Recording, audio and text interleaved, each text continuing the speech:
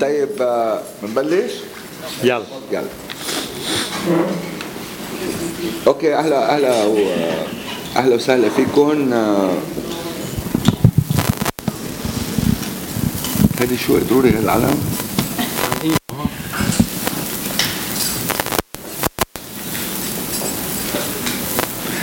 مساء الخير جميعا. انا اسمي الياس خوري، اهلا وسهلا فيكم بمؤسسة الفلسطينية. الحقيقة نحن كتير سعداء، انا شخصيا كتير سعيد، ونحن جميعا بالمؤسسة كتير سعداء انه يكون معنا الليلة الاستاذ رجاء عساف وتيحدثنا عن تجربته بالمسرح وعن السياسة والمسرح والسياسة، ويلي طبعا يتخللها تجربة صغيرة فلسطينية، بس طبعا كل التجربة بشكل عام يعني كل فكرة المسرح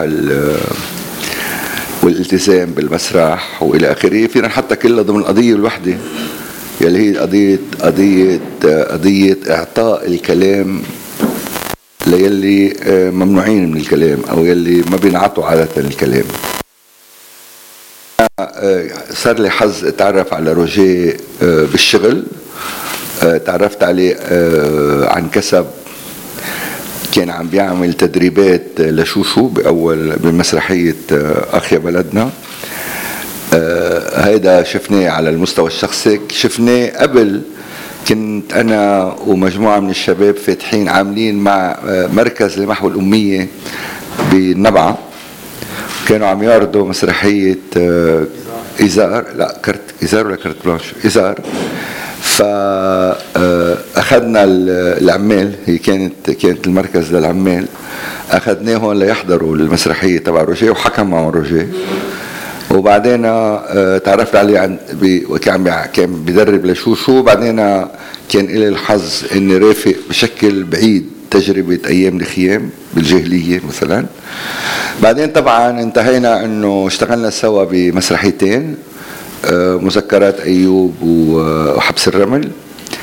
ودايما التجربة الشغل مع روجيه ممتع، لانه انت قدام مش مخرج بس، قدام مبدع على يعني بيحول النص اللي معه، إذا كان في نص، وإذا كان ما في نص بيصنع النص هو والآخرين تيحولوا لعمل فني متكامل.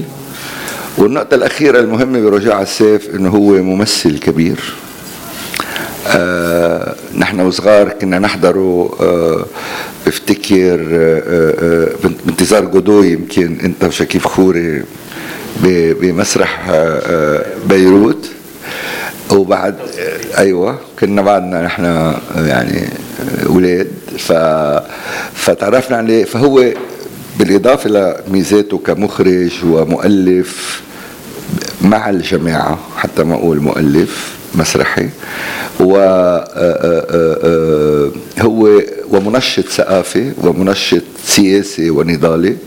هو أيضا ممثل كبير، يمكن من أهم الممثلين في العالم العربي. فمنرحب فيه. هاللقاء رح يكون لقاء مفتوح. روجيه رح يخبرنا شوي عن تجربته، بعدين بنترك المجال للنقاش، لأنه هدف هاللقاء هو أنه نتبادل الآراء ونناقش ونتعرف عليه أكثر ونتعرف على تجربته أكثر. وأهلا وسهلا فيك روجيه، تفضل. مرحبا. بالأول حتى عارف عن حالي بدي لكم انه هالشكل هيدا ابدا ما مش منسجم مع طريقتي بالتعاطي مع الناس، كان بالجامعة أو بالمسرح أو باللقاءات، بس كان بدنا نتأقلم ونقبل فيه.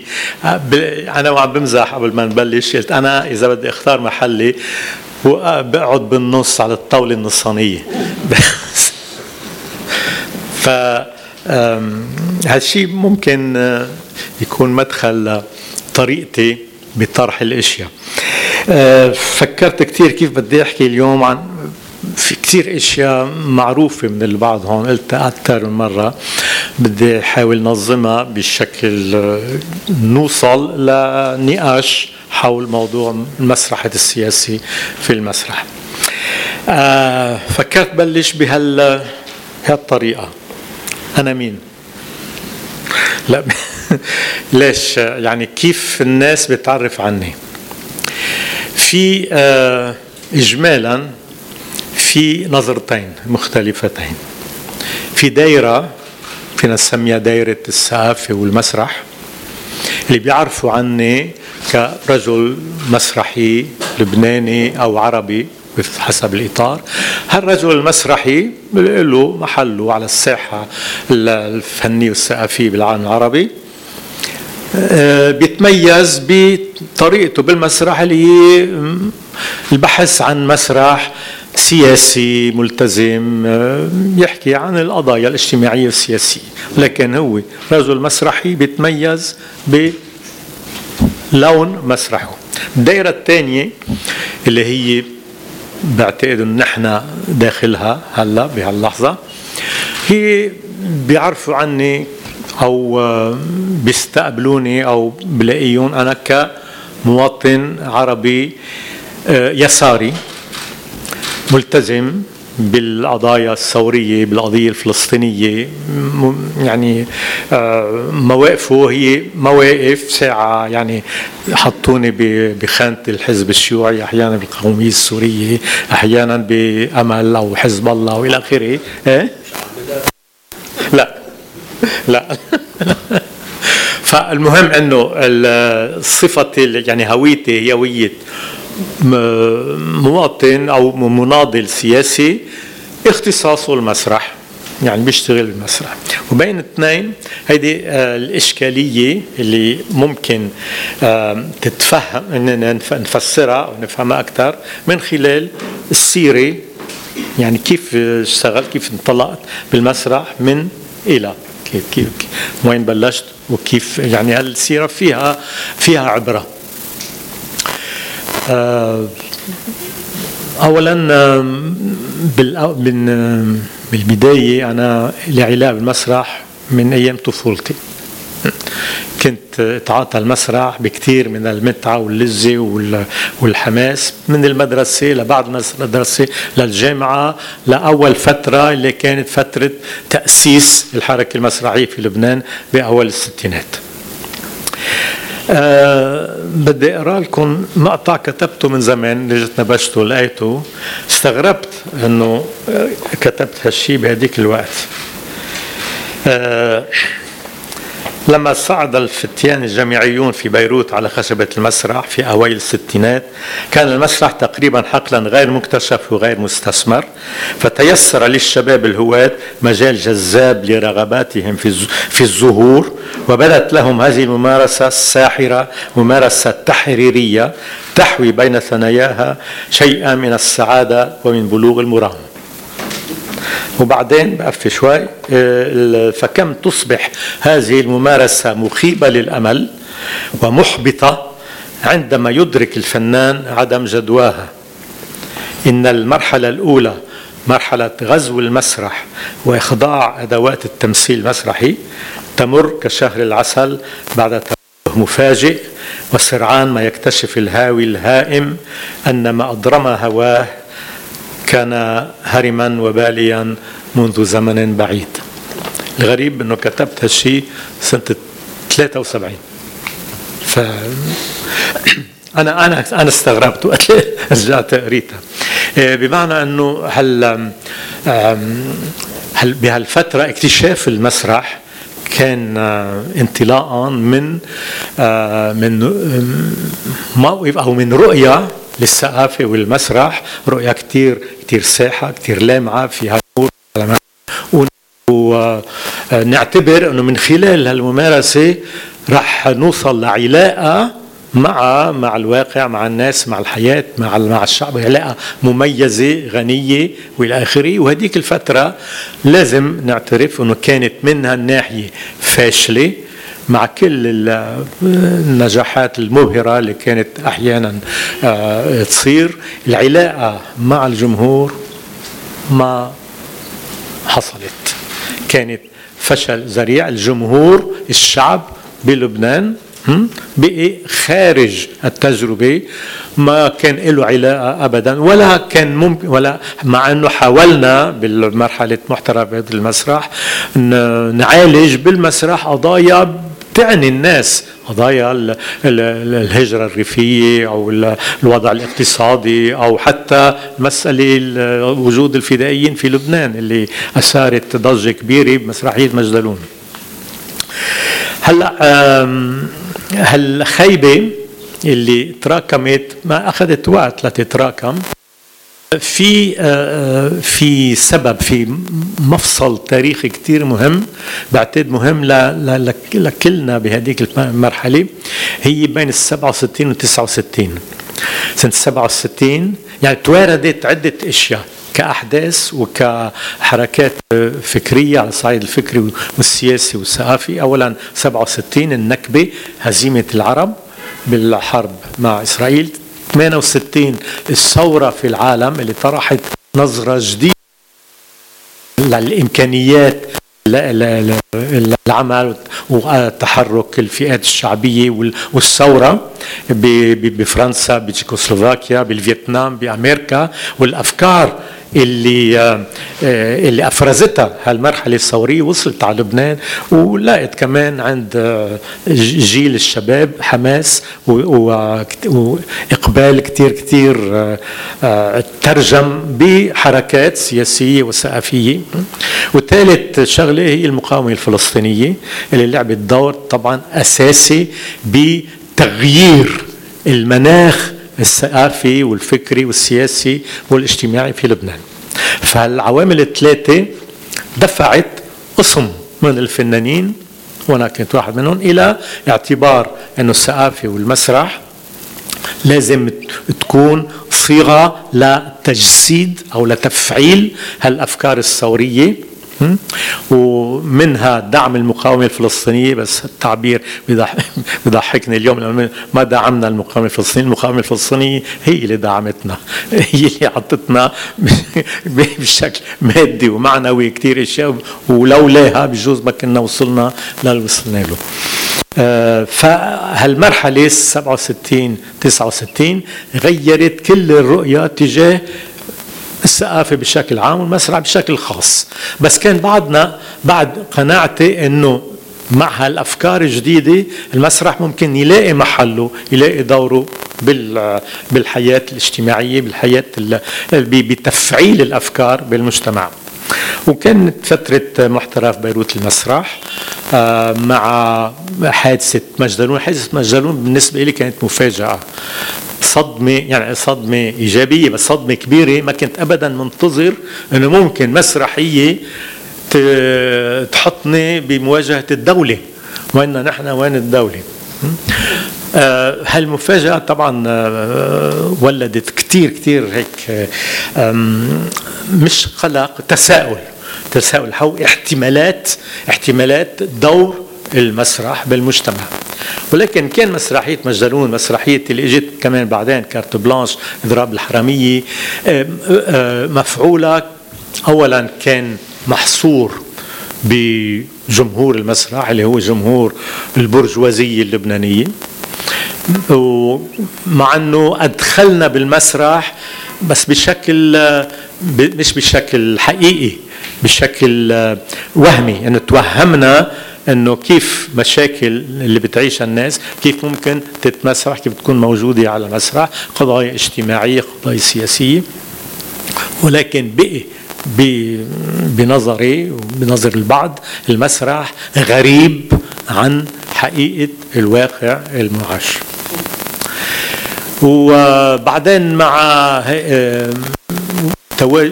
تواجدنا بصفوف دعم المقاومة الفلسطينية تغيرت الاشياء. اعتقد فترة من الفترة انه المسرح ما له عزل، مسرح هي من عناصر تفعيل الاستعمار الثقافي والإمبريالية، والاستعمار هو اللي نحن استوردنا هالنوع من العمل، من الحركة، من من برا. فإذا هالأداة هالنوع من العمل ما له عزة، لازم ننساه ولازم نفتش على طرق تانية لحتى نتواصل مع الشعب بهالوقت مع الثورة مع الثورة الشعبية. والشكل الوحيد اللي كان ممكن نفكر فيه هو العمل بالنشاطات الثورية مع هالأطراف اللي كانوا يفعلوا ويشتغلوا بالفئات الشعبية بشكل رئيسي بالجنوب، بالمخيمات، بالضواحي، يعني مع كل هالفئات اللي كنا ندعي انه احنا بدنا نمثلها بالمسرح، واللي كانت غريبة وكانت بعيدة كتير عن عملنا المسرحي. فهالعمل هالنشاطات إجمالا بإطار المناخ اللي كانت تخلقه المقاومة الفلسطينية بشكل خاص فتح بكل المناطق، قدرنا هيك نلاقي محل بعلاقة مع الناس، بس مش بالمسرح. نشاطات اجتماعية، منها عسكرية، منها إلى علاقة بالصحة، بالتربية، بالتموين، بحياة الناس اليومية. ولكن وأنا بهالإطار يعني صار في 4 سنين تقريبا انقطاع كلي مع المسرح، صاروا الناس اللي عم بتواجد معهم وعم بشتغل معهم عرفوا انه انا بشتغل مسرح طبعا بطريقه ما، يعني مش سر، وطلبوا مني انه بدنا مسرح. فكان جوابي انه انا المسرح اللي بعرفه ما له عز عندكم، ما بيفيدكم بشيء، منه ابدا شيء يقدر يساعدكم او يعبر عنكم او يعطيكم شيء غير نوع من الترفيه. إذا عملنا مثل ما عملت مع شوشو كانت كمان تجربة نسيت أولى، كانت بحث عن نوعية هالعلاقة الموجودة بين الفنان والفئات الشعبية، لأنه هالفنان العظيم كان له علاقة حقيقية، ولكن المسرح كمسرح كقالب لها الشخصية ولها العلاقة كانت تقريبا ما إلى أهمية، كانت ثانوية بهالعلاقة التواصل الموجود بين شوشو والجمهور. فقلت لهم يعني بس صار في إصرار، قلت لهم ممكن نجرب شيء تاني، يعني أنتوا تخترعوا وأنا بساعدكم بمعرفتي التقنية، تخترعوا أنتوا المسرح اللي بيناسبكم. طبعا ما صدقوا، قالوا هذا شو بيعرفنا، لم نعرف نمثل، لم نعرف نكتب مسرح. قلت لهم لا، بجوز انتم تعرفوا وانا ما بعرف. اخذت وقت لحتى يكون في هيك نواة على الاقل يقبلوا الفكره. بلشت اول تجربه بمخيم فلسطيني بشتيله، مخيم شتيله، كان في هناك مدرسه نموذجيه. وبعدين بلشت هيك حرتق معهم، فتش على موضوع، قالوا لي في مسرحيه كتبها دكتور محجوب عمر اللي كان مناضل كثير مهم بصفوف المقاومه الفلسطينيه، كتب نص كثير شعبي هيك مثل وله علاقه مباشره بالاحداث اللي كنا عم نعيشها. كانت فتره وقت راح وفد فلسطيني على جنيف ويدافعوا عن القضيه الفلسطينيه بجنيف الى اخره، وكان في راي يعني بالقواعد وبعد بالاطراف الثوريه ضد هالمبادره. اخذنا هالنص وبلشنا نشتغل فيه بالمخيم، بس عملت شغله هيك خطر ببالي، اطلب من الاشبال اللي يحضروا التمارين. اثناء نشتغل عم تشوفوا المسرحيه، احكوا مع الشيء عم بيصير مسرح، قولوا رايكم، انبسطوا كل التمارين ويخترعوا نص ثاني الى جانب المسرحيه. كان كتير كتير مهم، يعني هالعلاقه اللي كنا عم نحلم فيها بين المسرح والجمهور والمشاهدين تفجرت. بعد هالتجربه هيك اللامعه صار في بالجنوب 78 ولا احتلال اسرائيل، احتلال ضل يعني 22 سنه احتلال ما ننسى. يعني مستوى الاهتمام بفلسطين، وكان بالنسبة لنا اللبنانيين امتداد للقضية الفلسطينية لأنه بوجود إسرائيل، ومجال تعبير عنه أفضل بكثير لأنه من التعبير انطلاقا من الوضع الفلسطيني اللي برأينا فلسطينية. ولكن بالمسرحيات وبالعمل المسرحي بالجنوب طبعا الموضوع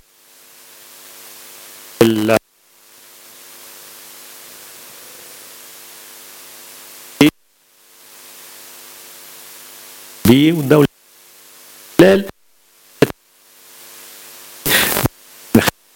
الناس الجنوب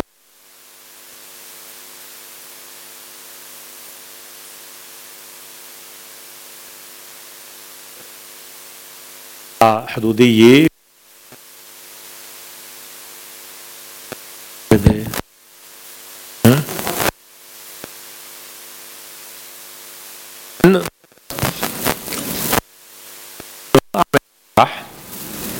يعني كل أهل تتعاطى معهم طلبوا مسرحية، حتى وقت اللي قلت إنه ما بعرف أعمل مسرحية هيك ما قالوا لي طيب جيب مسرحية، قلت لهم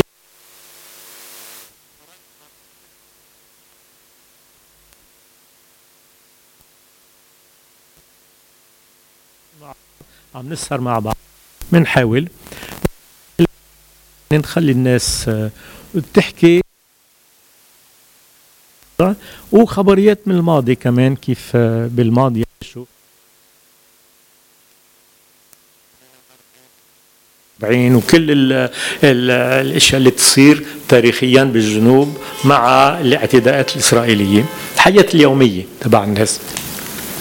وصار ينكتب هيك مشاهد وتنقرا وينبسطوا الناس فيها، وكل واحد يضيف جمله او يقول راي او حكايه على الموضوع. قلنا طيب هيدا هالنص بدنا نمثله. قالوا طيب بدنا نجيب ممثلين. قلت ما نجيب ممثلين انتم لا نحن ما بنعرف نمثل. قلت لهم طيب جيبوا ممثلين. جابوا ناس بيعرفوا من الجنوب بيشتغلوا بالتلفزيون، هول بيعرفوا. قلت لهم اوكي. اجوا تشرفوا الفنانين المحترفين، وزعنا النص. لم نقرا هالمشهد صاروا يقروا، والناس قالت مش هيك، مش حلو، امبارح فلان رشيد كان احسن احلى بكثير. قلت لهم بعرف فلان فهيك اقتنعوا، وصارت المسرحيه بكتابتهم وتمثيلهم. وطبعا لعبنا دور من الناحيه التقنيه، الاخراج، توزيع الاشياء على الخشبه. وكان عرض عن جد مميز جدا بتاريخي، مع انه ما انحكى كثير عنه لانه كان بعيد عن العاصمه وعن المراكز الثقافيه، لانه الناس صارت التمارين. وطبعا شاركت بإبداع بالإبداع. ووقت اللي اجى يوم العرض عزموا كتير ناس، المحافظ والضابط العسكري وكلهم، وكانوا كتير مبسوطين. عزموا كتير ناس من الضيعة، وكانوا بالجمهور الناس يعرفوا المسرحية غايب، وكل شوي يضحكوا قبل ما تصير ويقولوا الناس هلا رح يقول هالشيء. عرفت شو؟ كان في يعني نوع من العلاقه العضويه بين المسرح والجمهور، شغله يعني ما بيقدر يحلم فيها الفنان. فانطلاق من هون يعني تكونت شوي فكره عن احتمالات مش تسييس المسرح مثل ما كنا نحاول نعمل المرحلة الأولى، ولكن مسرحة السياسة في أعمال مسرحية. أنه المسرح بخدمة يعني فعل مسرحة السياسة بشكل يقدر يتواصل مع الجمهور. مع هذا كله يعني ما انطلقت دغري التجربة، يعني انطلقت فيما بعد وقت إذا قريتوا هالنص في تجربة كتير كتير مهمة ما إلها علاقة بالمسرح، وهي عن جد هي الأساس بمسيرتي الثقافية والمسرحية فيما بعد هي تجربة اللجان الشعبية بالمريجي. عمل محض سياسي بالمعنى الصحيح، مش انتخابات وأحزاب وإلى آخره ووصول على السلطة، لا، السياسة الحقيقية يعني علاقة الناس يوميا بالأمور اليومية بالحياة وعلاقتهم بالسلطة داخل الممارسات الحياتية. فالمريجي حي مسيحي بجوار حي شيعي بالضاحية. بهديك الفترة كانت فترة تصفيات بالمناطق، بالدمور، بالنبعة إلى آخره، محل ما بيكون فيه، وبالجبل ما بيكون فيه طائفتين، وحدة تلغي الثانية. وبلشت العمليات من هالنوع.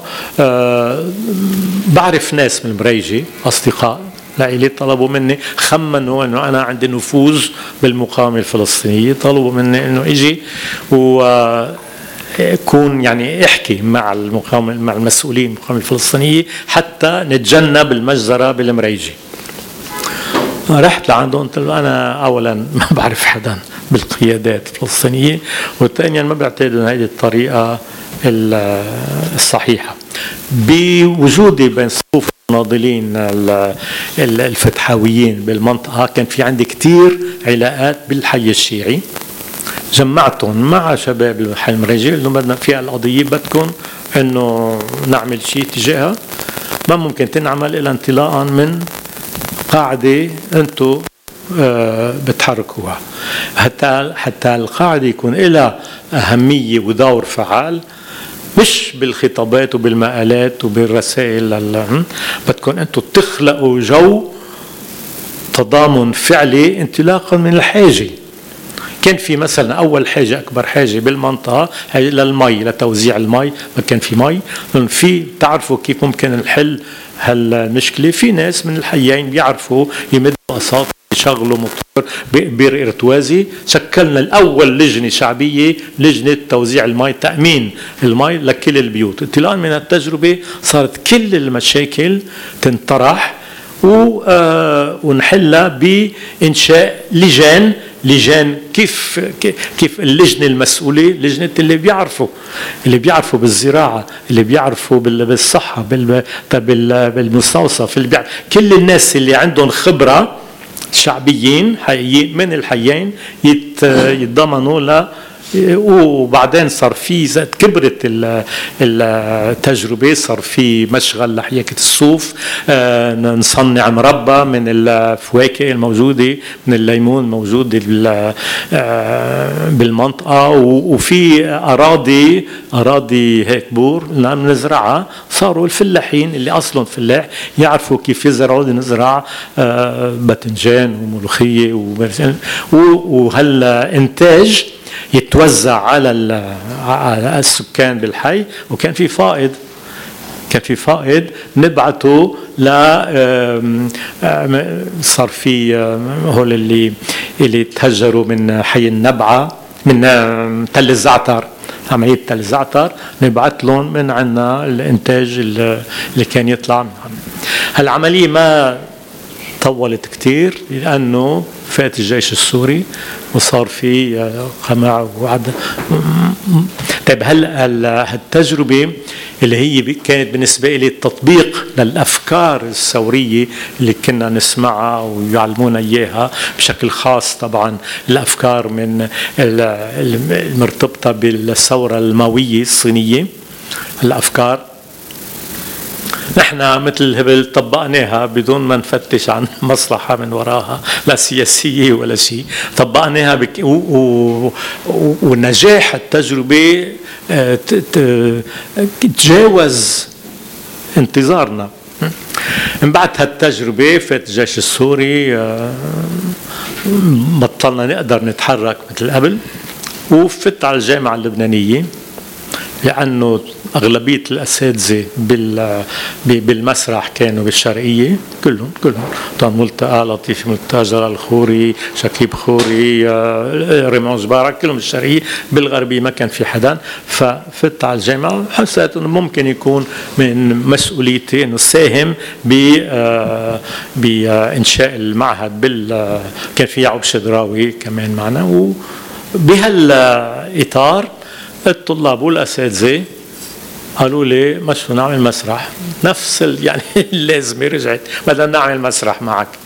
قلت له المسرح اوكي، بس هلا كنت عارف شو بدي اقول. قلت له هي بنعمل مسرح بس مش المسرح اللي انتم بتفكروا فيه. ها، وهيدي كانت بداية مسرح حكواتي اللي بتعرفوها، اللي المسرح حكواتي مبني على هالأفكار السياسية اللي اكتشفناها أو اختبرناها بالمجال السياسي.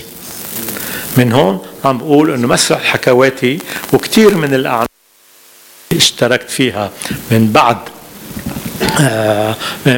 بعد الثمانينات هي تطبيق لتصور سياسي للثورة، للمجتمع، للذاكرة. الذاكرة كمان كتير نستعمل، لأن الذاكرة عنصر كتير مهم بتجسيد الأفكار الثورية الشعبية، لأن الشعب بيتماسك بذاكرته وبيلاقي وين الطاقة اللي ممكن يستعملها. يعني كل قصة فلسطين هي قصة ذاكرة، كل قصة إسرائيل واليهود قصة ذاكرة. يعني كله الطاقة مبنية على الذاكرة. عنصر كتير مهم بالطاقة الشعبية للصمود، للمقاومة، أو لإقامة يعني وضع مناسب لأحلام الناس. يعني بنتيجة الدولة الإسرائيلية هي جايب لها أحلام قسم كبير من اليهود بالعالم. العمل المسرحي انطلاقا من هالمنعطف السياسي مبني على منهج سياسي وليس على مذهب مسرحي. من هون اجى هالعنوان اللي اقترحته، انه هالتجربه بتؤدي الى تصور لمسرحة السياسي في مسرحة السياسي بالمسرح، بالعمل المسرحي. بيبقى شغلي انه كل هالتصورات المثاليه الحلوه اللي تحمسنا لها انطفت نوعا ما. يعني اليوم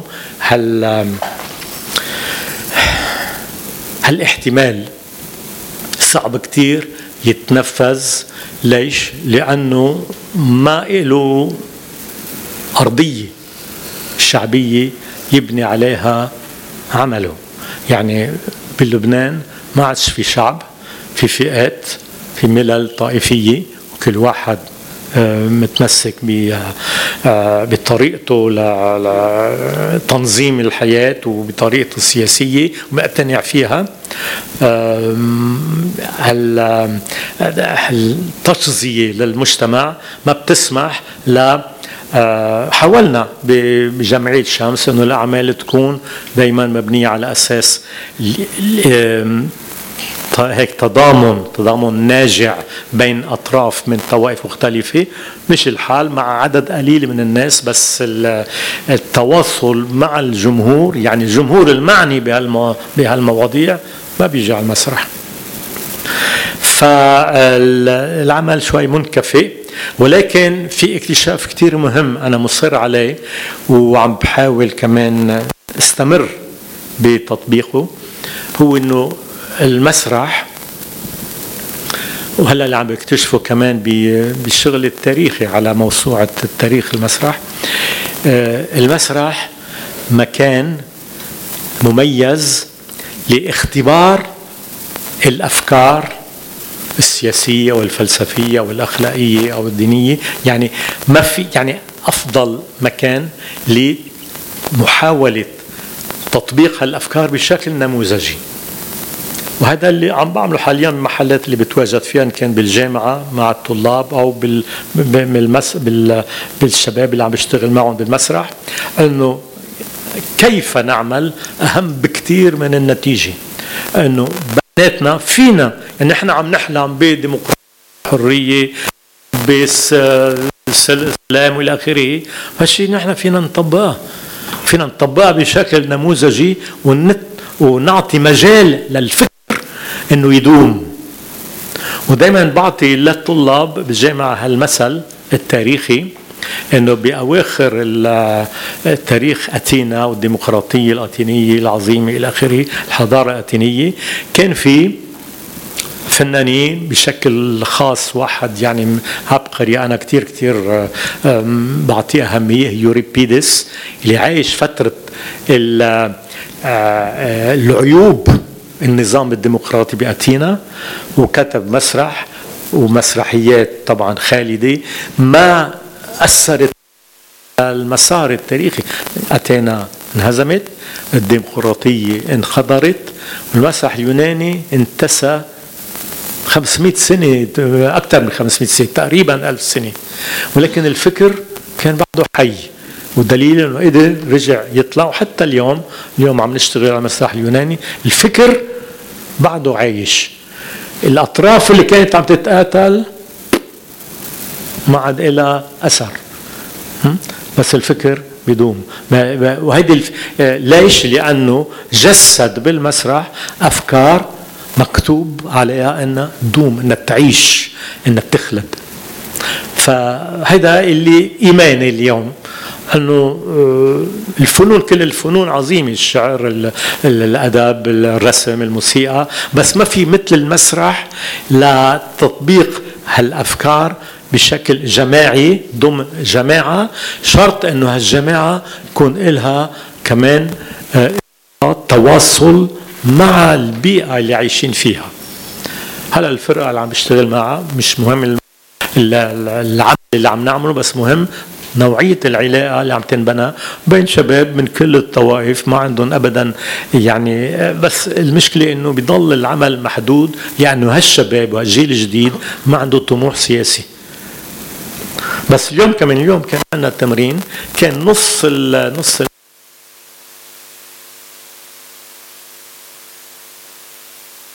في مشهد اغتصاب بالمسرحية، وانطلاقا منه حكينا عن الشيء اللي عم بيصير اليوم بفلسطين، والنقاش ضل 3/4 ساعة بحماس. يعني هذه أهمية المسرح، وهذا بغض النظر عن محدودية فعاليته، هو كمكان، كحيز نموذجي لتجسيد الأفكار السياسية والأخلاقية والآخرية المبدئية. عمل مكان ممتاز.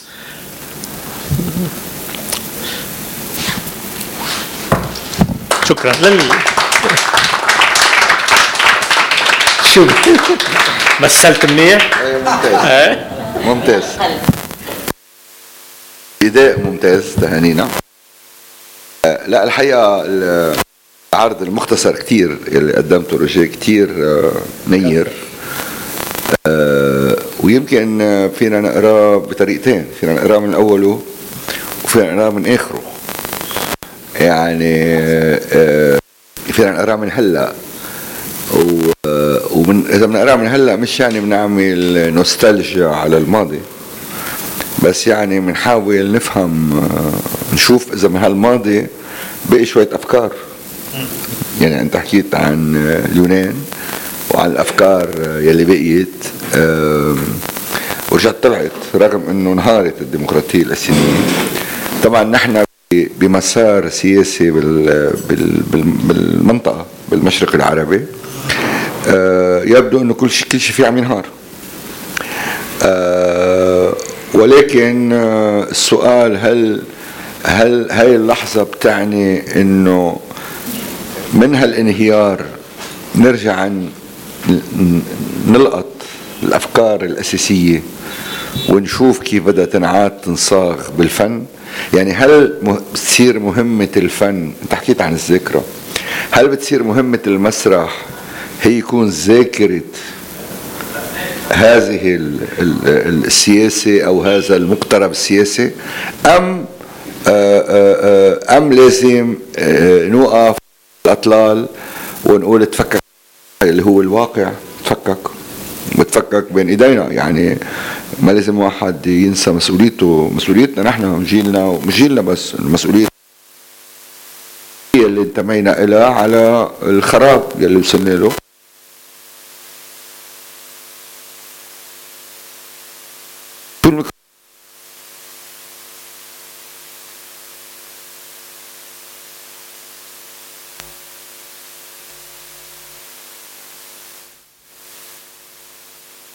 صاحب تجربة هي جزء من تجارب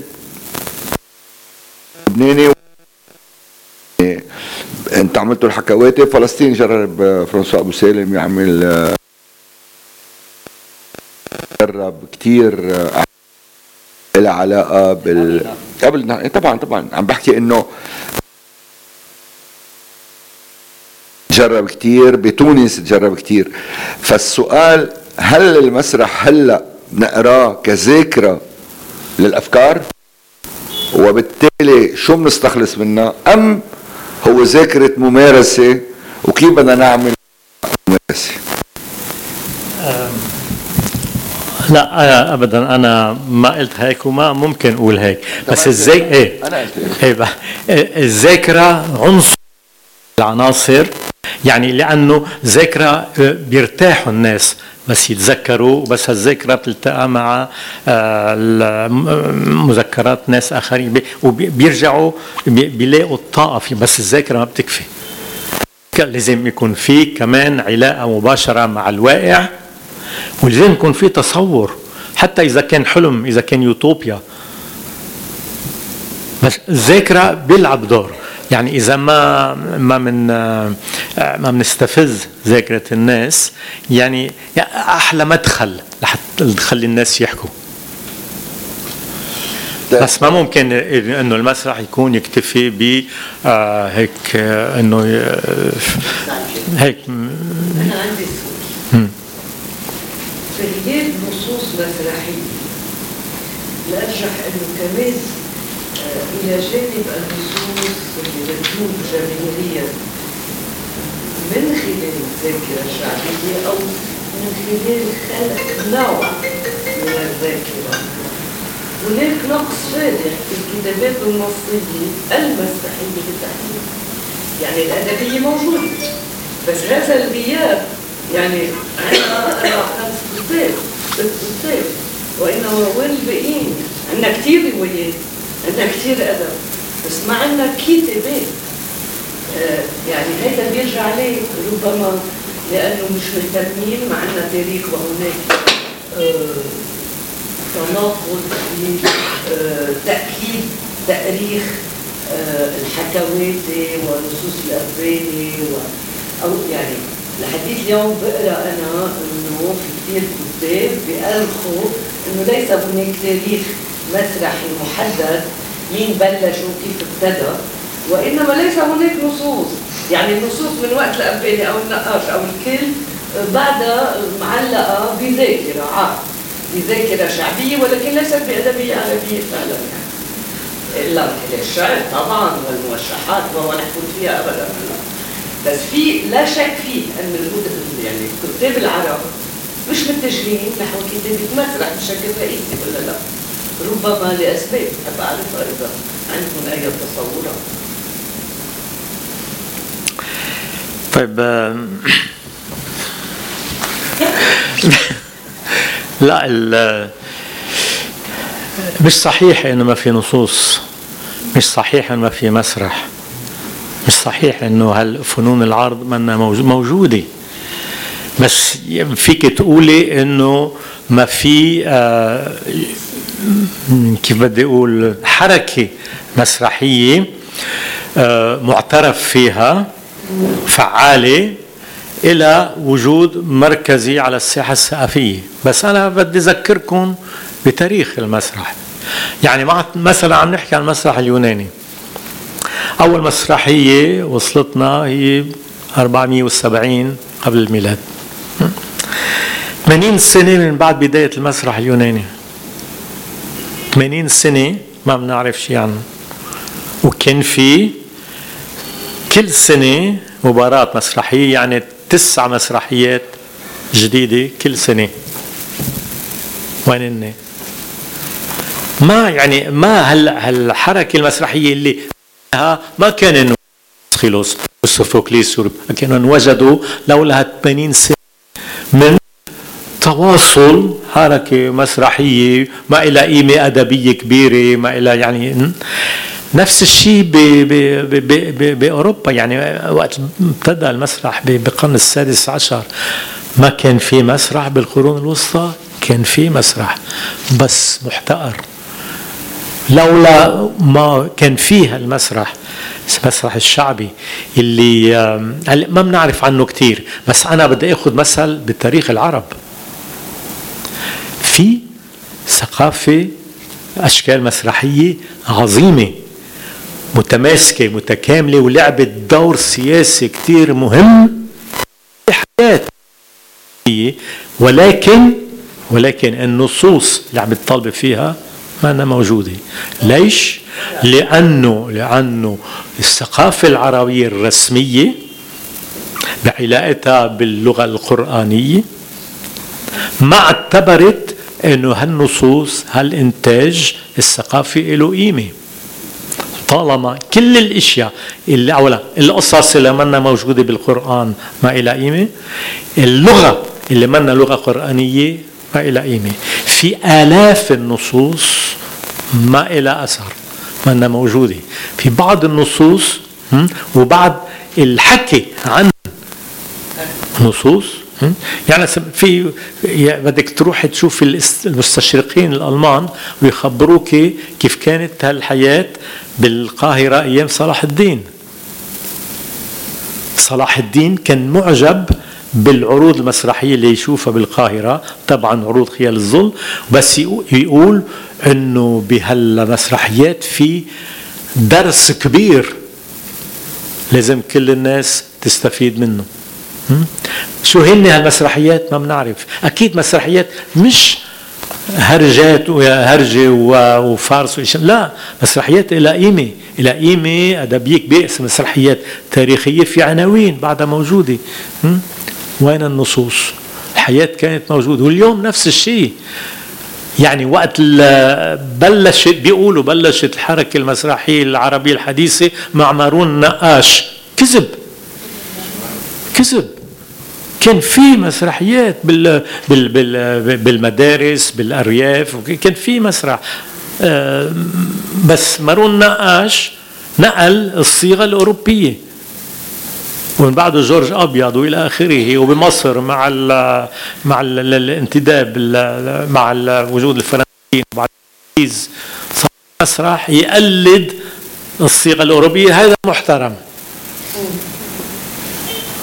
والباقي السير العربية، أولا كان الراوي كان رجل مسرحي بكل معنى الكلمة، يعني مش بس بالأداء وبتقليد الأصوات، بالمكياج، بالأصوات اللي كانت تعمل، كان في مرافقة موسيقية والى آخره. ياخذ شو يعمل؟ ياخذ موضوع حقيقي واقع تاريخ موجود بذاكرة الناس، عنتر، أبو زيد الهلالي، فاطمة ذات الهمة إلى آخره، قصة حقيقية يرويها بشكل ممتع. هو عم يرويها في ردة فعل مع الجمهور، والجمهور والسيرة تتطور بأي اتجاه. الذاكرة، بس شو أي ذاكرة؟ أنه وقت كانت الأمة العربية الإسلامية موحدة كانت عظيمة، لأنه كانت مبنية على أولا الوحدة، وثانيا على مبادئ أخلاقية، فروسية، عدل، احترام الآخر وإلى آخره. وبعدين ما تنسوا أنه كل السير المهمة هي منطلقة من شخصيات حقيقية من الفئات الدونية، عبيد، واحد أسود وبنت منبوذة أهلها نبذة، وقبيلة فقيرة ما عندها بتفتش على أبو زيد الهلالي شو قصته، يعني قبيلة ما عندها تاكل بفتشوا على لقمة العيش. يعني هون اللي وصلوا لصورة نموذجية بتاريخ، صورة حقيقية الناس تتعرف عليها وبدها إياها تستمر بخيالها بوجود الانحطاط وتفكك الأمة العربية. والراوي يذكر الناس بحضارتهم. ناهيك عن خيال الظل. خيال الظل ما بقى كتير، أنجى، ما فيها أكثر من 10 نصوص من آلاف النصوص. شو بتحكي حياة الناس اليومية اللي مبنية على، أولا نتعرف على حياة الناس اللي هي أبدا ما بتشبه المجتمع الإسلامي من بعد وجود الأتراك. قبل الأتراك حال فيكم تقروا ألف ليلة وليلة تشوفوا كيف حياة كانت، مع أنه مش تماما يعني أمينة للحياة الحقيقية، بس مسرحيات خيال الظل بتروي كيف الناس. أنا حللتها بهالطريقة وكتير حلوة إنه إيه مؤلفات دكتور فاروق سعد عن خير. مزبوط، كتير مهمة، هذا مرجع كتير مهم. حياة الناس بين شغلتين، الملذات والدين، وكل شغلة إلى محل. الملذات هي بتساعد الناس أنه يواجه صعوبات الحياة، أنه بيعيش وبيعوض عن عذاب ومعاناته بالملذات، خمر وبنات وإلى آخره ولعب قمار. وبس يوصل لآخر حياته بيروح على الحج حتى يأمن الآخرة.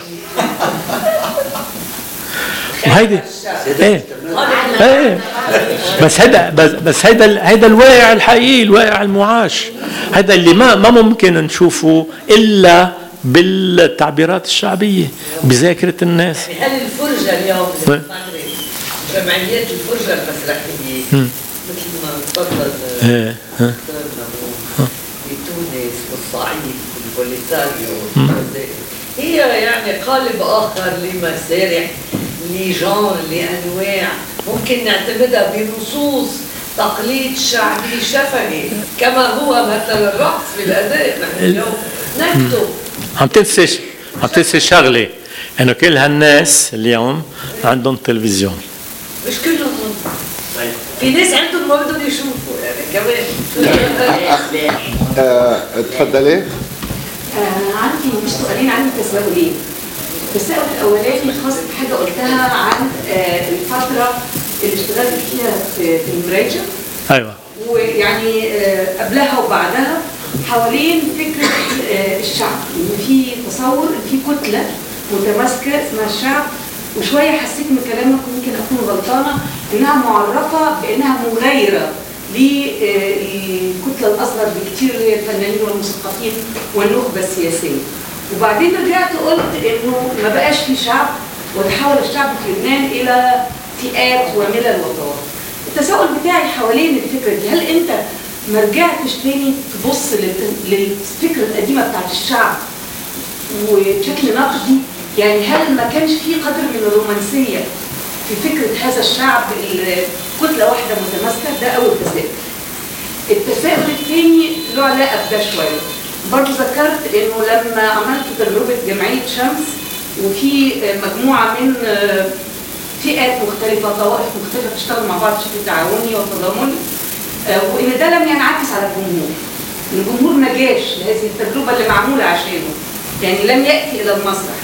فتاني برجع احاول الاقي علاقة ما بين التصور عن الشعب ده وان الجمهور يجي. وليه الجمهور ما بيجيش؟ خصوصا ان في مجموعه كبيره هنا من الشباب المسرحيين اللي كلهم عندهم تجارب شويه في اتجاه محاوله العمل مع الشعب على الارض، وصول الجمهور بطرق مختلفه. فحابين نستفيد انت يعني هذا بقدر اجاوب عليه، بس ما شو من الاول شو سأل؟ الاول التساؤل حوالين فكره الشعب طوائف. انت قلت انه المسرح بعيد عن الشعب. فشلنا لانه هل في حاجه اسمها الشعب؟ هل عمر كان في حاجه اسمها هل كان في شيء اسمه شعب لبناني؟ عموما مش بس لبناني. هل فعلا كان في هيدا الجسم او هيدا الانتيتي اللي اسمها الشعب اللبناني وبطلت موجوده؟ انا ما بدعي انه بعرف جاوب على هالسؤال، بس نقول نحن الشعب يعني الناس اللي عم تعيش القضايا اللي بنعتبرها صح او غلط بتعتبرها اساسيه بحاضرنا وبمستقبلنا. واهم مثل ودائما بذكره هو قصه وجود فلسطين بالخيال، بالحكي، بالهم، بالهموم. يعني ما بتصور مش انا لوحدي، كتار اللي بيقولوا ما بتصور انه ممكن يكون في طاقة اجتماعية شعبية حقيقية إذا ما بتتوحد على قصة فلسطين. فلسطين هي الركيزة الوحيدة اللي ممكن تكون منطلق هالشغلة بنعرفها بالذاكرة، بنعرفها انه وقت في اي حادثة او اي حركة صغيرة او اعتداء او مقاومة بالجنوب او بفلسطين يكون له صدى ومدى بكل، مش بس بالرغم من الحكام، مش بس من العراق للمغرب، حتى ابعد من هيك.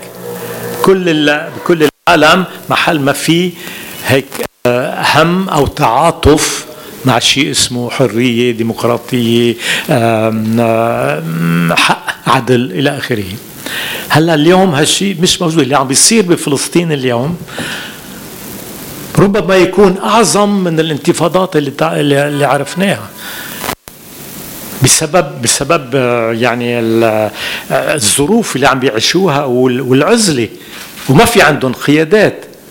يعني الانتفاضة حاليا بغزة، بالقدس، بمحل ما في مستوطنات جديدة، يعني ممكن تكون من أعظم اللحظات في تاريخ المقاومة الفلسطينية. ما بتعمل شيء، ما إلها كيف بدي أقول فعالية، لا بذهن الناس، لا بحكيهم ولا باهتمامهم. ليش؟ لأنه كل الاشياء اللي عم بتصير سياسيا باتجاه تجزئة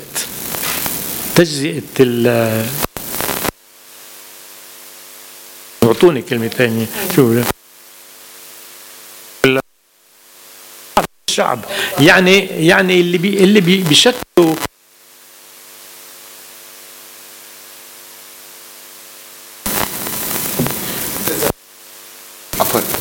هلا يعني الشعب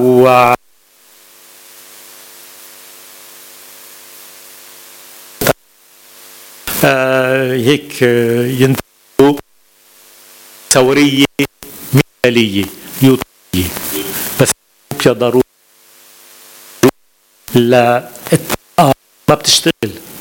يعني اليوتوبيا مثاليات نعرف انه مثالية الحرية، العدل، كل هاي المساواة، نعرف انه هو المثاليات، بس لو ما منآمن فيها، ما متمسك فيها، ما نروح باتجاهها. هلا الشعب، مفهوم الشعب اوكي، مفهوم ممكن الواحد ينتقد المفهوم ويلاقي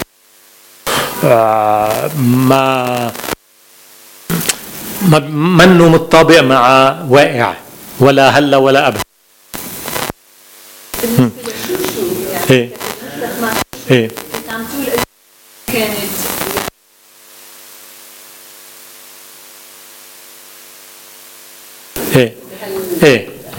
ايه كان في بمسرحه كان في هالعلاقة السحرية اللي حكيت عنها، انه رجعت لقيتها بأماكن تانية بس مش بنفس الطريقة. هالعلاقة العضوية بين هلا الجمهور عن شو يعني الأحياء البيروتية، الحي البيروتي بشكل رئيسي والحي السني بشكل أخص. بس هل الجمهور كان له صفات الفئات الشعبية اللي بتعيش بحياتها يومية القضايا اللي تطرح سياسيا على مستوى أكبر. ماهر؟ شكرا استاذ روجيه على اضافتك. لو بتوضح لنا اكثر بس فهمك لمسرحة السياسة، لانه بالنسبة لي يعني في شوي مفهوم اشكالي من خلال العرض اللي قدمته، الانتقال من المسرح السياسي لمسرحة السياسي، من تسييس المسرح لمسرح السياسي. كأنك وصلت لنتيجة بأنه المسرح ليس أداة للتغيير السياسي. طبعا. لكنه بنفس الوقت ممكن يكون أداة لحمل الوعي السياسي. فمسرحة السياسة أو بتضل خالقة الإشكال هذا، العلاقة الملتبسة بين المسرح وبين السياسي. بينما انت انتهيت بالقول انه المسرح هو مسرح افكار، يعني بالنهايه هو مسرح تنوير مو مسرحة السياسة، لانه الوهم بيبقى قائم انه لا زال للمسرح دور تغييري، مع انه انت وصلت لقناعة انه لم يعد له هذا الدور التغييري. لا ولا مرة كان له، لا هون ولا قبل ولا بالتاريخ ولا بأي مكان بالعالم كان له دور تغييري. هلا بوجود التغيير ممكن يعطي لهالتغيير شكل قوي يفعل أكثر بخيال الناس ويدوم بعقلهم بذهنهم. بس المسرح بحد ما بيغير. المسرح ما خلق الديمقراطية بأتينا، كان في ديمقراطية وعبر عنها وتعاطى معها. ما يعني المسرح ما عمل ثورة، بس بوجود ثورة ممكن يعبر عنها ويعطي لها الثورة شكل ممتع جميل مقنع يبقى بذاكرة الناس. بعدين أنا دايما بقول يعني للممثلين بس اشتغل معهم، ما تبحثوا عن أنه تنجحوا أو تتواصلوا مع الناس الموجودة بالقاعة. ما تشتغلوا لهالجمهور، اشتغلوا للي برا، يعني من خلالهم الأفكار اللي بتحملوها أو العواطف اللي بتخلقوها لازم توصل لبرا، وإلا ما إلها قيمة. يعني وإلا المسرح عن جد تسلية يعني بالنسبة لي تافهة، أن الواحد يقف على المسرح ويجود يؤدي دور ويزقفوا له الناس، شغلة كتير تافهة.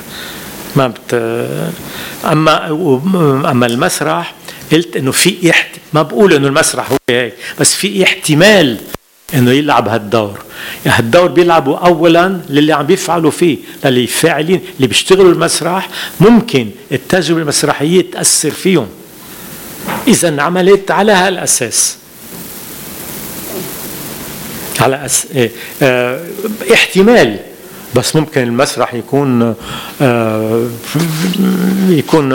يعني بعرف انه قديش ممكن المخرج يكون مستبد بعلاقته مع الممثلين، مثل الاستاذ بالصف. يعني كل العلاقات ممكن تكون هيك، بس في احتمال انه تكون غير هيك. نحن بدنا انه المجتمع يكون غير هيك، بس وقت في عنا فرصة انه نكون غير هيك، المسرح بيعطينا هالفرصة، بس مش بالضرورة بتصير حسب نية ومنهجية اللي بيعملوا هالمسرح. سوري عباس. عباس عفوا. استاذ عباس. الشعر بهالمحل جيب نقدر نطلع بالرجي اذا صار واحد اسمه استاذ. طيب ما بقى في عدد من النقاط بدي احكي فيها، بس يعني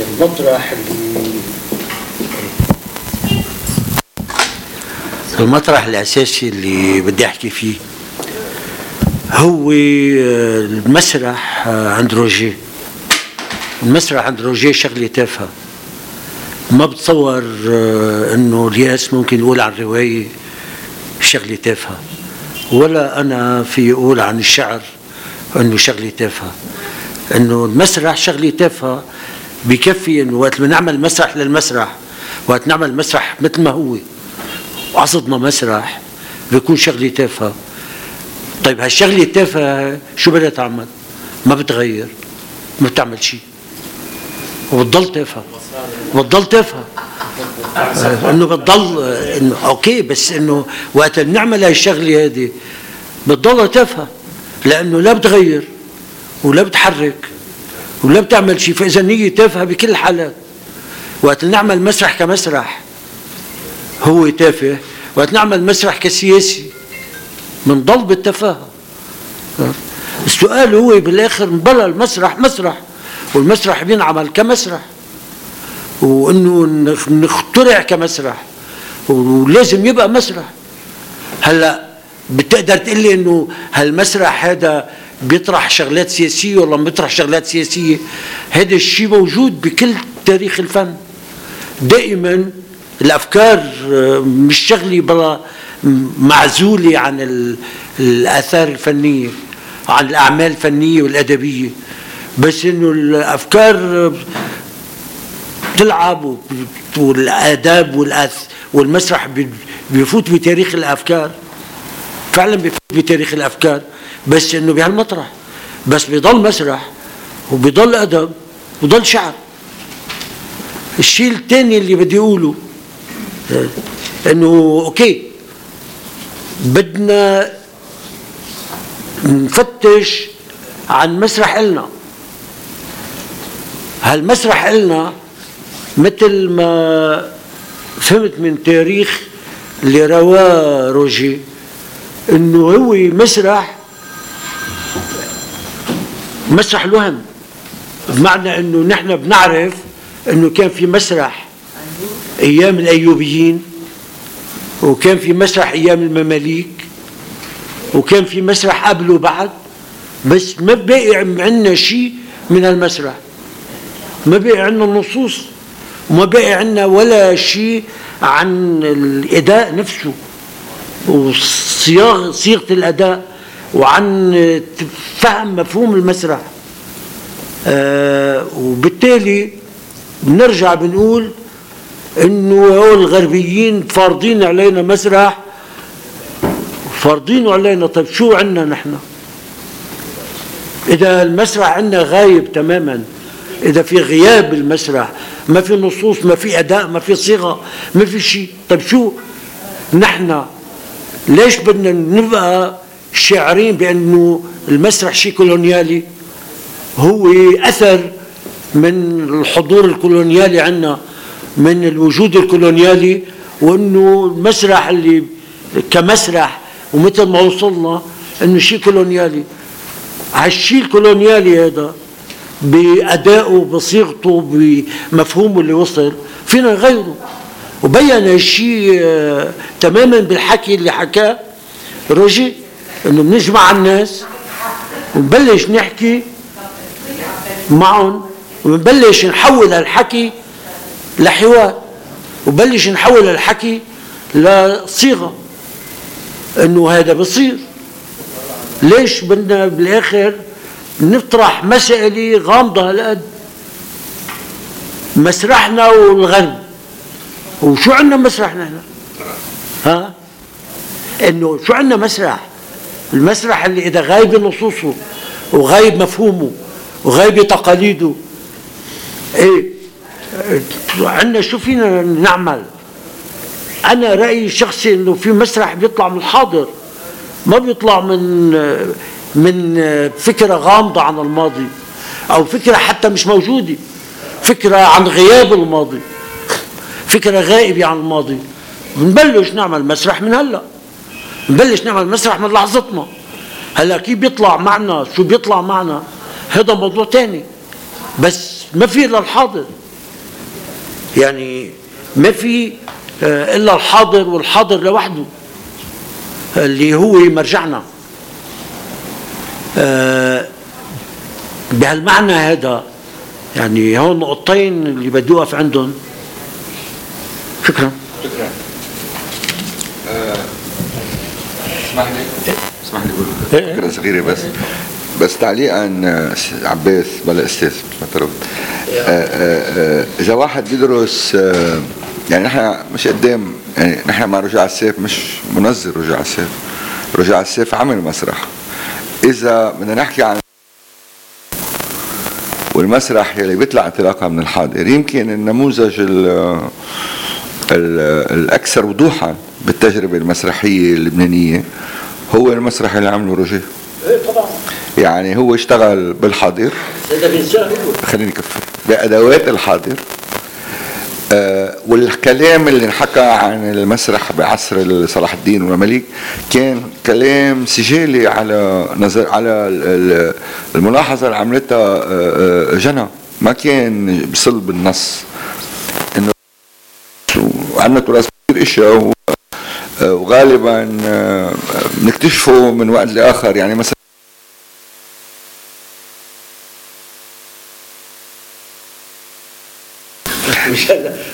بالرواية مثلا لاحظ مسار الرواية بالرواية العربية في مسارات متعددة.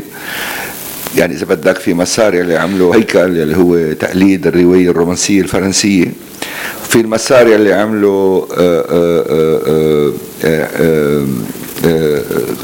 عيسى بن هشام، حديث عيسى بن هشام تبع أو الشدياء، لا مش مقامات، لا او الشدياء. وكيف بالروايه المعاصره اليوم، لانه الروايه المعاصره بالعالم العربي تنطلق من الحاضر، هدول المسارين فقدوا دليلاتهم اثنيناتهم. نحن بنكتب ليله وبنكتب بالحكي من دون ما نكون انه نحن الفليله ما الفليله فينا.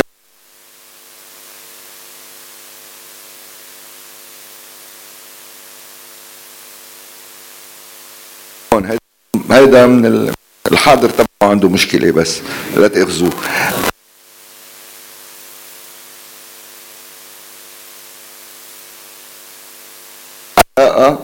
بإنتاج فن الحاضر. هيدا هلا هو برد. انا ماني يعني انا عندي كتير افكر انه كيف بدنا نقيم الماضي يلي هو الماضي تبعه هو ماضينا جميعا بمعنى ما هذا ماضي اليسار الثقافي اللبناني. وملاحظته عن فلسطين كتير مهمة اللي قلتها روجيه، بس انا رأيي يمكن فلسطين هلا مش مهمة، لانه فلسطين اللي عم يصير بفلسطين فقد اثره الثقافي. فقد اثره الثقافي، يعني انه المشكل ثقافي مش سياسي. يعني انه فالثقافه اعقد من انه تكون هي ثقافه الطبقه الحاكمه بس. هو النقاش لازم يكون سياسي معه. لا هلا عن جيلكم عمو. جيلنا هلا بشكل خاص، لان هيك المداخله اللي كنت حاعملها هلا بعد شوي، انه يمكن مثل ما بفهم من الاستاذ روجيه انه فعليا المسرح له وجود وله دور، ولكن له دور مرحلي وفي ظروف معينه مؤاتيه ربما، او حتى يمكن ان يصنع شيء ما، انه يعمل انتفاء، يعني انه يضخم صوره محدده، يلعب دور ايجابي على المستوى الداخلي. بشكل اساسي يلي بيعيد تحرير فلسطين هي البندقيه، اللي بيعيد تحرير فلسطين هو الكفاح المسلح ولا شيء غير ذلك، واللي بيرفع معنويات الشعب هي تلك العمليات الفدائيه او تلك العمليات النوعيه اما في الداخل او في كل بقاع الارض. هذا اللي بيحرك عمليا، وياتي المسرح ليدعم ذلك وليس ليكون هو المؤسس لتلك العمليات. ما بعرف اذا هيك فهمت من حضرتك ولا لا، صح ولا لا؟ وجيلنا مش منهزم، يعني لما شفنا نحن شو صار، وخاصة عمليا شو عم بيصير هلا مرحليا. يمكن في رفاقنا عم يستشهدوا يوم بعد يوم وعم تتضخم الامور، نحن مرحليا قدام شيء كثير. لا ما حدا قال لا عمو معلش. هيدا حتى جيل شوي خضرة. انا عم نشتغل ثقافي نحن هون وفكر، مش عم نشتغل مش انثروبولوجيا. نحن ما عم نشتغل انثروبولوجيا. انا الفكرة قلتها بس انه اللي عم يصير فلسطين قالوا روجيه كثير مهم، يمكن اهم. يعني قصة باسل الأعرج يمكن واحدة من اهم الاحداث، وحتنكتب هيك بالتاريخ، بتاريخ فلسطين ومن أهم اللحظات تاريخ فلسطين، بس أثر على العالم العربي محدود، لأنه في مشكل بالثقافة العربية اليوم. ما عم تقدر هيدي اللحظة الجديدة تلاقي أفكار جديدة تحملها وتعممها. هيدا اللي قلتها، ما قلت مش أبطال، الله يقويكم وحرروا فلسطين ونحن وراكم. بس انا كثير انبسطت بملاحظه. اول شيء شكرا كثير لك ولكل النقاش. الملاحظه الاساسيه اللي كثير انبسطت فيها هي انه في ازمه مؤسسه حاكمه، وفي ازمه نظام نوعا ما اكثر من انه في ازمه مسرح. وهيدا الملاحظه رح تاخذنا على سؤال بسيط، هو ليش كل الوقت عندنا هيدا الوهم اصلا طبعا انه المسرح شغلته يغير المجتمع؟ يعني شو هو هيدا الشيء اللي بيفن المسرح بيخلي هيدا السؤال ينطرح؟ بينما الجواب على هيدا السؤال لمعظم المسرحيين، حتى اكثر المسرحيين اللي كانوا مسيسين وعم يعملوا مسرح سياسي، بيقولوا بشكل كتير واضح انه المسرح ما شغلته يغير المجتمع، المسرح ما شغلته يحرر فلسطين، المسرح ما شغلته يحرر اي مجتمع، المسرح هو جزء من التجربة الإنسانية اللي هي بكل جوانبها عم بتجرب تحرر حالها من كل القيود اللي المفروض عليها. فبرأيك بس من وجهة نظر مسرحية أكثر، هي ليش موجود هذا اللغط على طول؟ وليش في هذا التماهي بين المسرح وبين فكرة التغيير؟ وليش هذا الربط اللي هيك كل الوقت بنحسه ربط تلقائي بنعمله بشكل تلقائي؟ علما بانه انا كحدا بيعمل مسرح بآمن كثير بدور المسرح بالتغيير على المستوى الفردي. يعني انا كانسان تغيرت حياتي وقت قررت اعمل مسرح. انا كمشاهد حضر مسرحيه لاول مره انطبعت بذاكرتي كل حياتي. تجربه الفرجه المسرحيه غيرت شيء فيي، تجربة الفعل داخل المسرح كممثل وكصانع مسرح إذا بدك غيرت شيء فيي إلى الأبد. وأنا برأيي، وهذا الشيء اللي اختبرته بكل مساري المسرحي لهلا، هو إنه المسرح كل الوقت بيغير على مستوى أفراد، بيغير بقلب فضاءات. مش دايما، مش كل المسرح يعني. لا مش كل المسرح، أنا بحكي عن المسرح تجاربنا المتواضعة. المسرح اللي يعني مورد حاله كل الوقت بهيدي القضية الإنسانية العامة الكبيرة اللي خاصة بالأسئلة الكبيرة اللي اليوم كل المحاولات تبع كل النظم اللي بتحكمنا هي إنه تمنعنا بس بقى نسأل هول الأسئلة. مش مطلوب بقى نتساءل حول هيدي الحياة، مطلوب بس إنه نكون بقى عبالي بس اسمع جواب منك على هيدي النقطة بالتحديد. ليش دايما نطلب من المسرح بشكل أو بآخر حتى لو ما اعترفنا فيها انه يغير، انه يكون جزء من عمليه تغيير شامله، بينما نحن بنعرف انه هذه عمليه التغيير الشامله بتتطلب يعني هيك حضور افقي لمليون عنصر مختلف. جيب او منك لا بعدين والله اسئله بس في ملاحظات بدي أعملها. كلمة المسرح كتير فيها التباس. بنقول مسرح مسرح مسرح بس بشكل كتير دقيق ومحدد.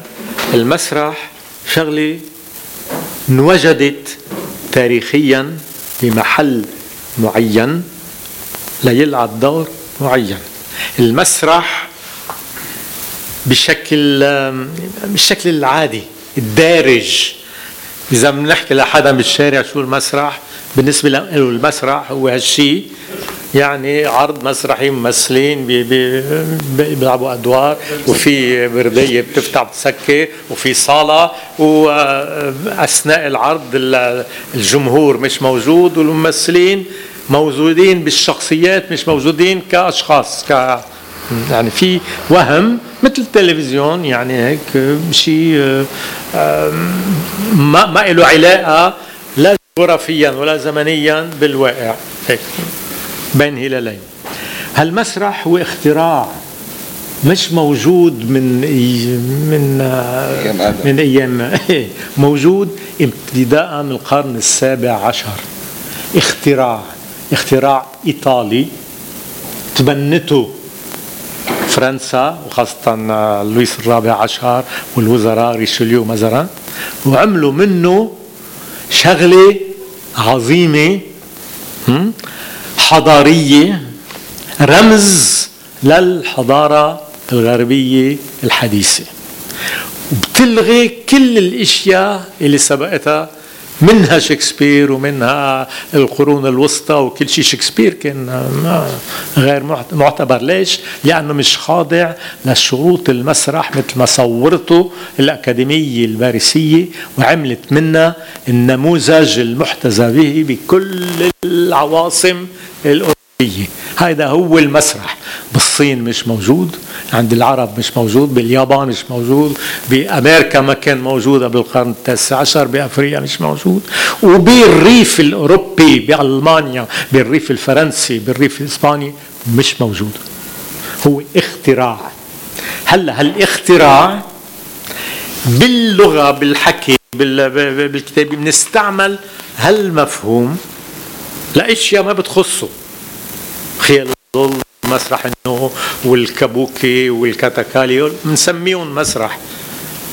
صار المسرح كلمة يغطي كل هالأشكال الأخرى، وبنحكم عليهم انطلاقا من هالنموذج اللي هو التحفة الحضارية اللي اخترعتها الحضارة الغربية بإيطاليا وبعدين فرنسا وبعدين كل الأشكال الثانية القرون الوسطى.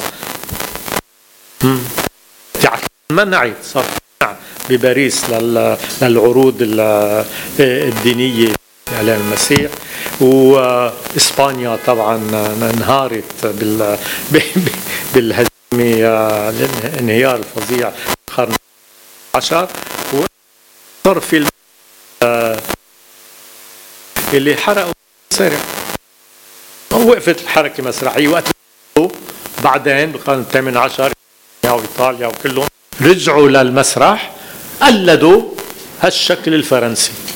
وهذا ضاينت هالقصة لحديث بداية القرن العشرين مع الثورة السوريالية بالثقافة والثورة الشيوعية بروسيا والثورة بسوريا بروسيا وبألمانيا.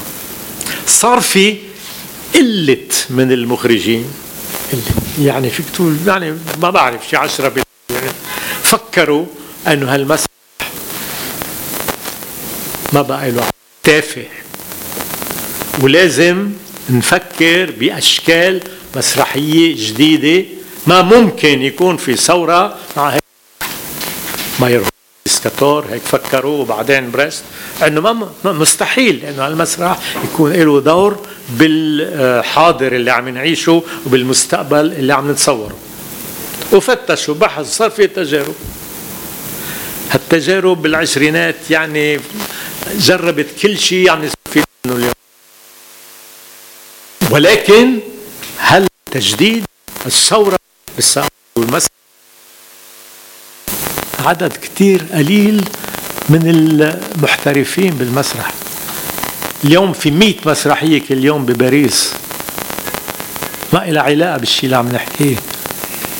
ببرودواي، بلندن، هلا عنا ما في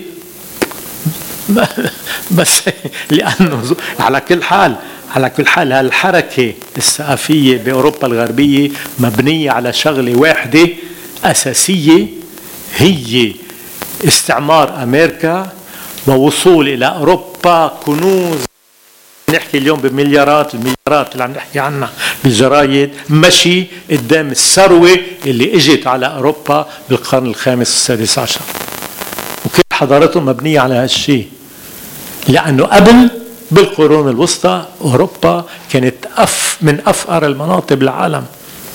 أفريقيا كانت أغنى، طبعا العرب المنطقة العربية كانت أغنى، الصين كان أغنى بكتير، كان يعني أوروبا كانت شعب فقير. فقير فقير فقير، يعني الناس تموت من الجوع، تعيش بالوحل بدون يعني بدون حياة صحية أبدا، ما يعرفوا شو ما يغسلوا ما يتحمموا. هلا اللي بنعرفه من أوروبا الغربية هو حياة الملوك والقيادات العسكرية والحروب والمعارك، بس ما بنعرف كيف تعيش الناس. في بعض المسرحيات تعطينا هي شوي لمحة عن شو معناتها الحروب الإيطالية، الحروب المجيدة. فهذا بيخلق كتير التباس بالحديث عن المسرح. بس انت اليوم لما بتحكي عن المسرح هلا بنقول المسرح، بس هو مش مسرح، اللي عم نعمله مش مسرح. بعتبر عم بعمل وعمل فكري سياسي، عم نستعمل ادوات مسرحيه لنعطيها شكل.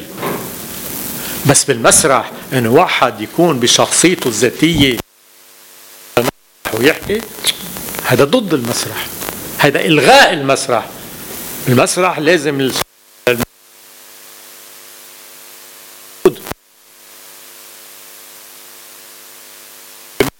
كأنه ما في جمهور، الناس مش موجودة. حكى على القروس ستانيسلافسكي، يعني شو معناتها يوحد ممثل بالعالم حاله بشخصية وهمية مفروض يقدمها بشكل رائع ممتع وإذا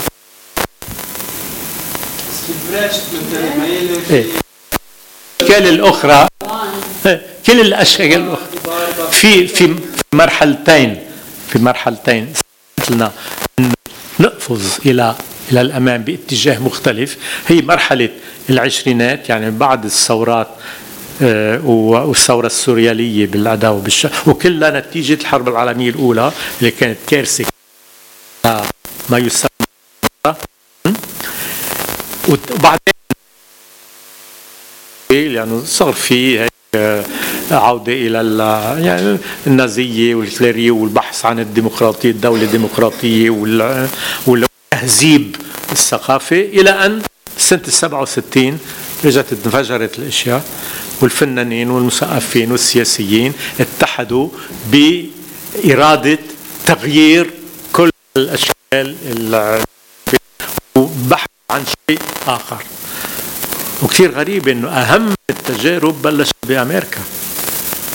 هي قبل الحرب، قبل ثورة 68 بامريكا، مع المسرح الحي والبريد اند بابت والاوبن ثياتر، يعني من وراء وجود يعني فئة واسعة من الناس بسبب حرب الفيتنام، بسبب الرأس يعني الضغط الرأسمالي على العالم، أخذوا مواقف ثقافية فنية مختلفة مضادة للمسرح، كانوا ضد المسرح.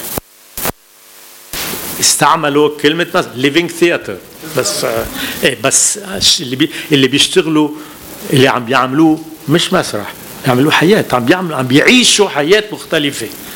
وأهميتها التجربة مش أعمالهم، مع أنه في أعمال عظيمة، كيف عاشوا التجربة، هذا المهم. أما المسرحيات الكوميديا فرانسيز وكذا كيف بيعيشوا هن، هاللحظة اللي بيعيشوها على المسرح ما إلها علاقة بحياتهم. هذا المهم صاروا يتحمموا من وراء العرب، تعلموا من العرب. بعد معنا مجال سؤالين، تفضل. نرجع لجيلنا ولجملة قلتها إنه الجيل الجديد ما بده يشترك سياسة أو ما مهتم بالسياسة. أنا بحس إنه لا، بشكل ما بدي أعمم، طبعا التعميم غلط. الفكرة إنه بلكي هذا التساؤل ما دايما بفتحه، هيدا الجيل بخاف من الأيديولوجيات طبعا، ولكن هو عم يشتغل سياسة بس ما بيسميها سياسة لأنه قرفان من كل هيدا أول. وثاني نقطة، بمطرح من المطارح عم يشتغل على الأرض، بتحس في كثير تشابه بين بعض التجارب اللي عم تنعمل بهيدي المرحلة وتجربة الحكواتي، ولو اختلف نمط الحكواتي شوي. منهم اتفاق أخرى عم تشتغل على الأرض ومع الناس. مظبوط. يبقى التساؤل الأهم هو كيف فينا نحن نروح درجة أبعد من درجة الحكواتي ونشتغل على مسرح السياسي، ولو نحن ما عم نستخدم كلمة سياسي بشغلنا أو بعملنا. كيف فينا نروح بعد أبعد من تجربة الحكواتي؟ وهذا مش سؤال لك، سؤال للكل. مش ضروري نروح لا أبعد ولا مش أبعد، مش هون المهم نعمل شيء يكون صحي ويجسد بأقصى درجة ممكنة الأفكار. في شغلتين مزبوط اللي عم تحكيه، ولكن ما بجزم هيك، بشعر انه في النقص هو اولا انه هالتجارب الصغيرة سكرة حالها، ما فيش هيك تقارب التقاء بين كل هول هالشباب اللي بيشتغلوا، ما في، بيلتقوا بيعرفوا بعضهم بس ما في عمل مشترك، ما في مشترك، ما في محاولة انه هالفكر كمان يعالج الوضع اللي عم نعيشه. تاني ملاحظة، وهيدي عملت كتير، يعني ما بفهم كيف ناس عم يتحركوا على الصعيد الفني وحد الثقافي اليوم بلبنان ما عندهم جسور مع الفنانين السوريين، مع الفنانين الفلسطينيين. في فرصة ذهبية لحتى يكون في حركة فكرية ثقافية يعني مميزة جدا وحيدة بالعالم. يعني لبنان الشقفة الصغيرة من الكرة الأرضية في عليها طاقة سورية، طاقة لبنانية، طاقة فلسطينية وعراقية، ما في شيء بيناتهم. ما في شيء، في كثير اشياء بس مش بالشروط اللي انت حكيت عنها. يعني انا بعتقد لب الموضوع هون بيصير هو هل في ما يسمى بفكره القضيه المركزيه اللي انت عم بتحددها بفلسطين هي لازم تكون المحرك لاي عمليه توليد لافكار جديده على المستوى الفني والسياسي والثقافي وكله؟ هل هيدا هو فعلا المطلوب؟ اكيد لا، اكيد لا. واللي عم بيصير اليوم هو انه في مئات والاف التجارب واللي بتطلع مثلا الاف كثير عم لا، انا برايي في الاف، انا بشوف انه على الارض في الاف المحاولات. وحتى على المستوى السياسي انت عم بتقول الشباب اليوم ما بدهم يعملوا سياسه، بس الشباب امبارح ببيروت مدينتي ببيروت جابوا 40% من الاصوات. الشباب بكره باي انتخابات نيابيه رح تصير رح يجيبوا بالقليل 45 46 اذا مش 50% من الاصوات.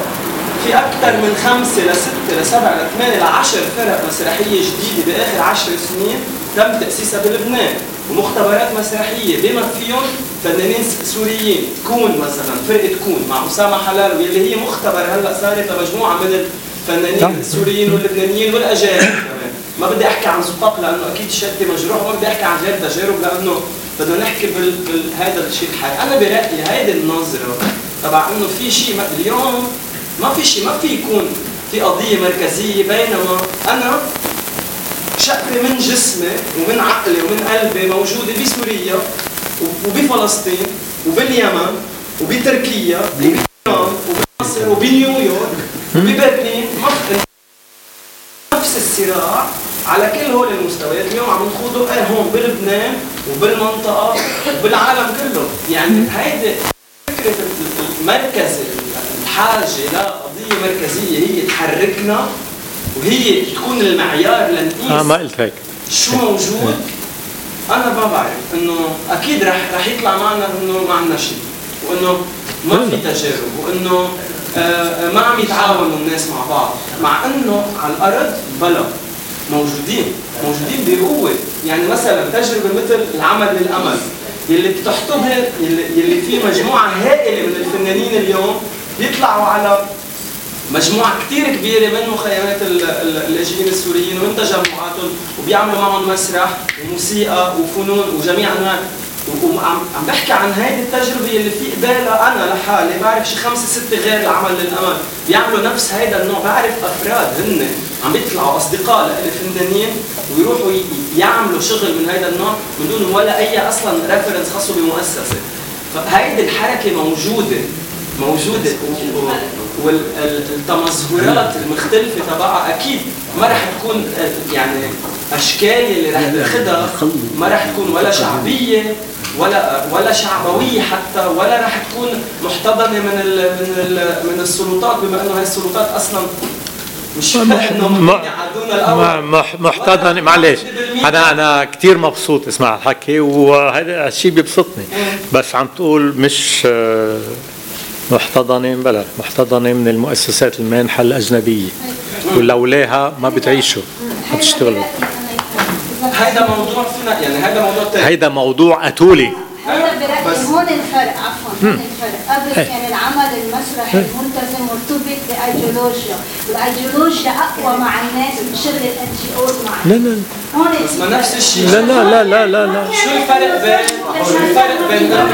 شو الفرق بين انه حركه فتح تساهم بتمويل اعمال مسرحيه؟ ما ساهمت ابدا ولا نتفه، ساهمت معنويا، ايدت مصاري ولا مره ولا حزب. اسمحوا لي اوعى انا بس لا يعني انا عم بقول انت لا انه دعمتنا ماديا ومعنويا يعني ما مولت افلام. جاوب على اللي انا حاططه. كان في اطار موجود عندنا هو اللجان الشعبيه، وتحول هلا الامبريلا تحت شيء اسمه NGOs. يعني الشغل هلا بالبلد كلياتنا عم نقول الحوار حوله في هلا غطاء له في له مظله هو اسمه المجتمع المدني. و المؤسسات التمويليه الدوليه لا تفضل الاستاذ روجيه هو اللي عم ينعمل هلا هو ايه تمويل جزء بدعه وتوجيه وبافكار بتوجه نروح لهذا الاتجاه، والعمل اللي رح نشتغل فيه على الارض انه الالتقاء العمل مع اللاجئين السوريين او مع الفلسطينيين او مع العراقيين في اطر له وعم تتوجه هذه المجتمع المدني على المخيمات الفلسطينيه او المخيمات اللاجئين السوريين. عم ينعمل بعض الاعمال الترفيهيه، الرسم، المسرح، الموسيقى، فهذا كله بصب بالاطار. اللجان الشعبيه كان بتوقيتها بوقتها كان في لها خريطه عمل وخطه عمل. واليوم في اوجه ثاني بس بنطاق ثاني او بامر ثاني. نختم على الاخر وذاكر الاستاذ عباس، بعدين نحكي كلامنا روجيه ونتسهل ونتشكر. طيب بدك تحكي؟ فيسبوك اوكي. ايه بعد الاستاذ عباس معلش. الاستاذ عباس خليني احكي شوي في شيء بدي اقوله، ويمكن هو يستطرد لاشياء انا قالت. عم ينحكى عن مسرح وعن سياسي، المسرح والسياسي، بس هذا ما حدا بيفكر بانه نحن عم نراجع المسرح لازم نراجع السياسي، وانه السياسي بتاعتنا على 50 سنه فيها شيء انقال وعلى راسه بالاخر وجود ثقافي كامله ترى السياسي اولا، السياسي اولا بالادب، السياسي اولا بالمسرح، السياسي اولا بالرياضيات، السياسي اولا بالجغرافيا، السياسي اولا. ما في هذا حكي كلنا بنتحول الى مجرد ببغاوات سياسيه، وهذا الشيء اللي اصلا ثقافتنا خلال 50 سنه عاشت عليه فعلا. ما فينا نناقش سياسي ونشوف روجيه وينه سياسيا. روجيه بيحكي عن الشعب، عن الامه الاسلاميه والعربيه، وين الامه؟ فجاه راحت الامه فرطت الأمة وصارت طوائف. كيف بتصير أمة طوائف؟ كيف ببلش شيء اسمه شعب ويتحول لطوائف؟ هذا بيعني أنه سلفا كان لا في شعب ولا في أمة. مشان نحكي القصة بسيطة. الأمة الشعب ما الطوائف والتفتت الضخم ما بيجي من وحدة كاملة اسمها الأمة، ومن وحدة كاملة اسمها الشعب، من وحدة كاملة اسمها الشعب العربي. هذا مجرد واحدة من خرافاتنا الكبرى اللي قضينا عليها 50 سنة ونحن عم نخرب فيها، وبعدين اكتشفنا انها فارطة، اكتشفنا انها مش على الارض ما في شيء. لا نحن اكتشفنا انه هي فارطة كمان. قصة كمان فلسطين انه ما حدا بيقدر ينتبه بالاخر انه وقت صار في انتفاضات وتحركت الشعوب بشوي قضية فلسطين ما عادش هي المركزية، لا بسوريا ولا بالسودان ولا بتونس ولا بليبيا ولا باليمن. وين بيقول لي انه في بالبرنامج في شيء اسمه القضية الفلسطينية؟ وهذا مجرد تاريخنا، ارثنا، ما عم نحكي تاريخنا اللي صار ارث، اللي صار ماضي. عم نحكي عن شيء لازم نبلش نحكي عن شيء ثاني. البرامج اساسا نحكي عن شيء ثاني، نبلش نحكي بالسياسي، من قلب السياسي نبلش نقد لتجربتنا السياسيه ولمفهومنا السياسي. السياسي مش شيء الهي انه مسرح بدنا نراجعه. السياسي لا، السياسي موجوده مقدسه، موجوده بكل عناصرها. لا ما حدا قال هيك، بس ما حدا حكى كلمه عن السياسي، ما حدا عمل مراجعه للسياسي. لانه هي مش مفتوحه. تفضل. في سؤال من فيسبوك وبعدين نعطي الكلمه الاخيره للاستاذ رشيد. الفيسبوك لايف في استاذ عباس حايك بيسال انه بعد ما سمي بالربيع العربي، هل يرى استاذ رجاء اي اثر للقضيه الفلسطينيه بالمسرح العربي بعمومه؟ ما بعرف. لا شو يعني في اشياء عم بسمعها ما قلتها وكثير، بس كثير مهم. يعني انا مبسوط بالنهايه. بس في بالنسبه للسياسه مثل قصه المسرح، من الاول عملت ملاحظه، بس اقول سياسه ما تعمل سياسي شغله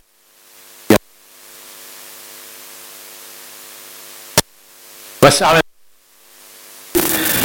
بس ما لها علاقه بالمعنى اللي هي كمان ايديولوجيا. مش ايديولوجيا، شعب الامي حقائق ووقائع موجوده. شو الحكي؟ انه الايديولوجيا شيء، اذا بدنا نستخدم كلمه ايديولوجيا وصفنا ماركسيين اعتاء، وصفنا ماركسيين بنعرف ان هي من الايديولوجيا. لا مش ايديولوجيا. لما نحكي عن الامه العربيه نحكي مش ايديولوجيا. خليه يكفي مداخلته ولا الشعب. لا انه لا ممكن تروح عباس، معلش خليه يخلص. بعدين نحن تعلمنا الماركسيه منك يا عباس. فك عنا شوي يعني.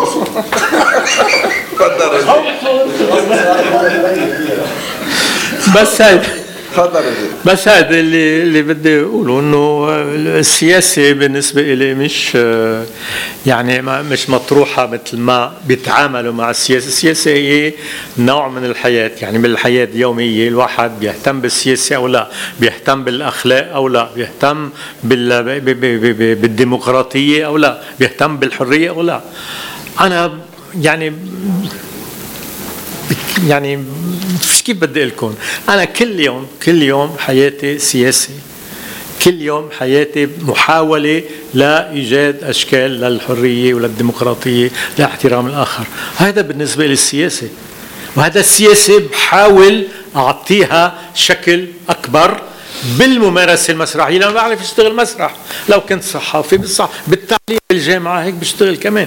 التعليم بالجامعه بعيش تعليم سياسيا وبطبق فيها اليوتوبيا السياسية مش الايديولوجيا السياسية. في فرق كبير.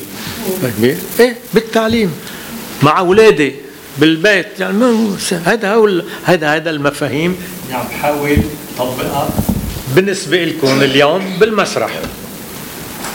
الحقيقة وعلى بهذا يعني اولا انا بدي اتشكركم جميعا، بدي اتشكر روجيه.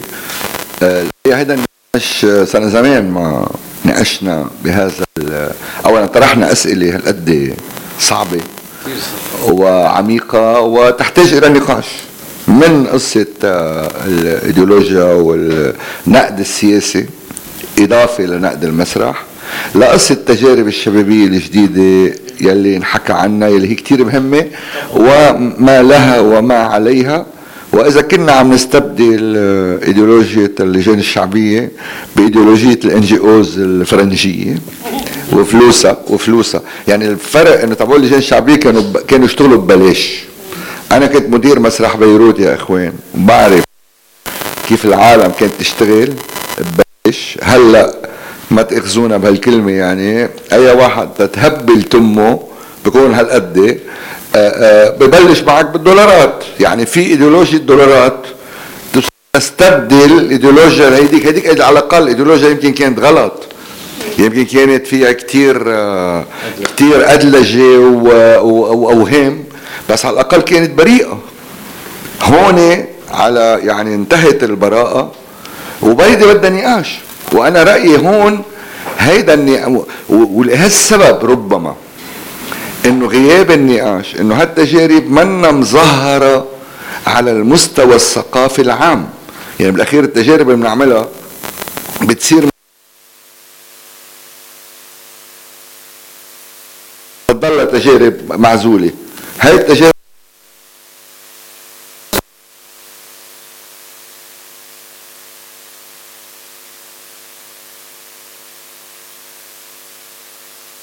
تطلع الا ببعض الدوائر الصغيره الاكاديميه العلاقه انه اساتذه من NYU بيجوا على LAU بركبوا مشاريع مع زقاق ما بنعرفهم، يعني يكونوا اصحابنا وبنحبهم وبنحترمهم، بس بعدنا بهالاطار ما عم نوصل للمجتمع. يعني لما بنقول النقل للثقافه العامه هو النقل للمجتمع، وربما في وهذا بحاجه لنقاش.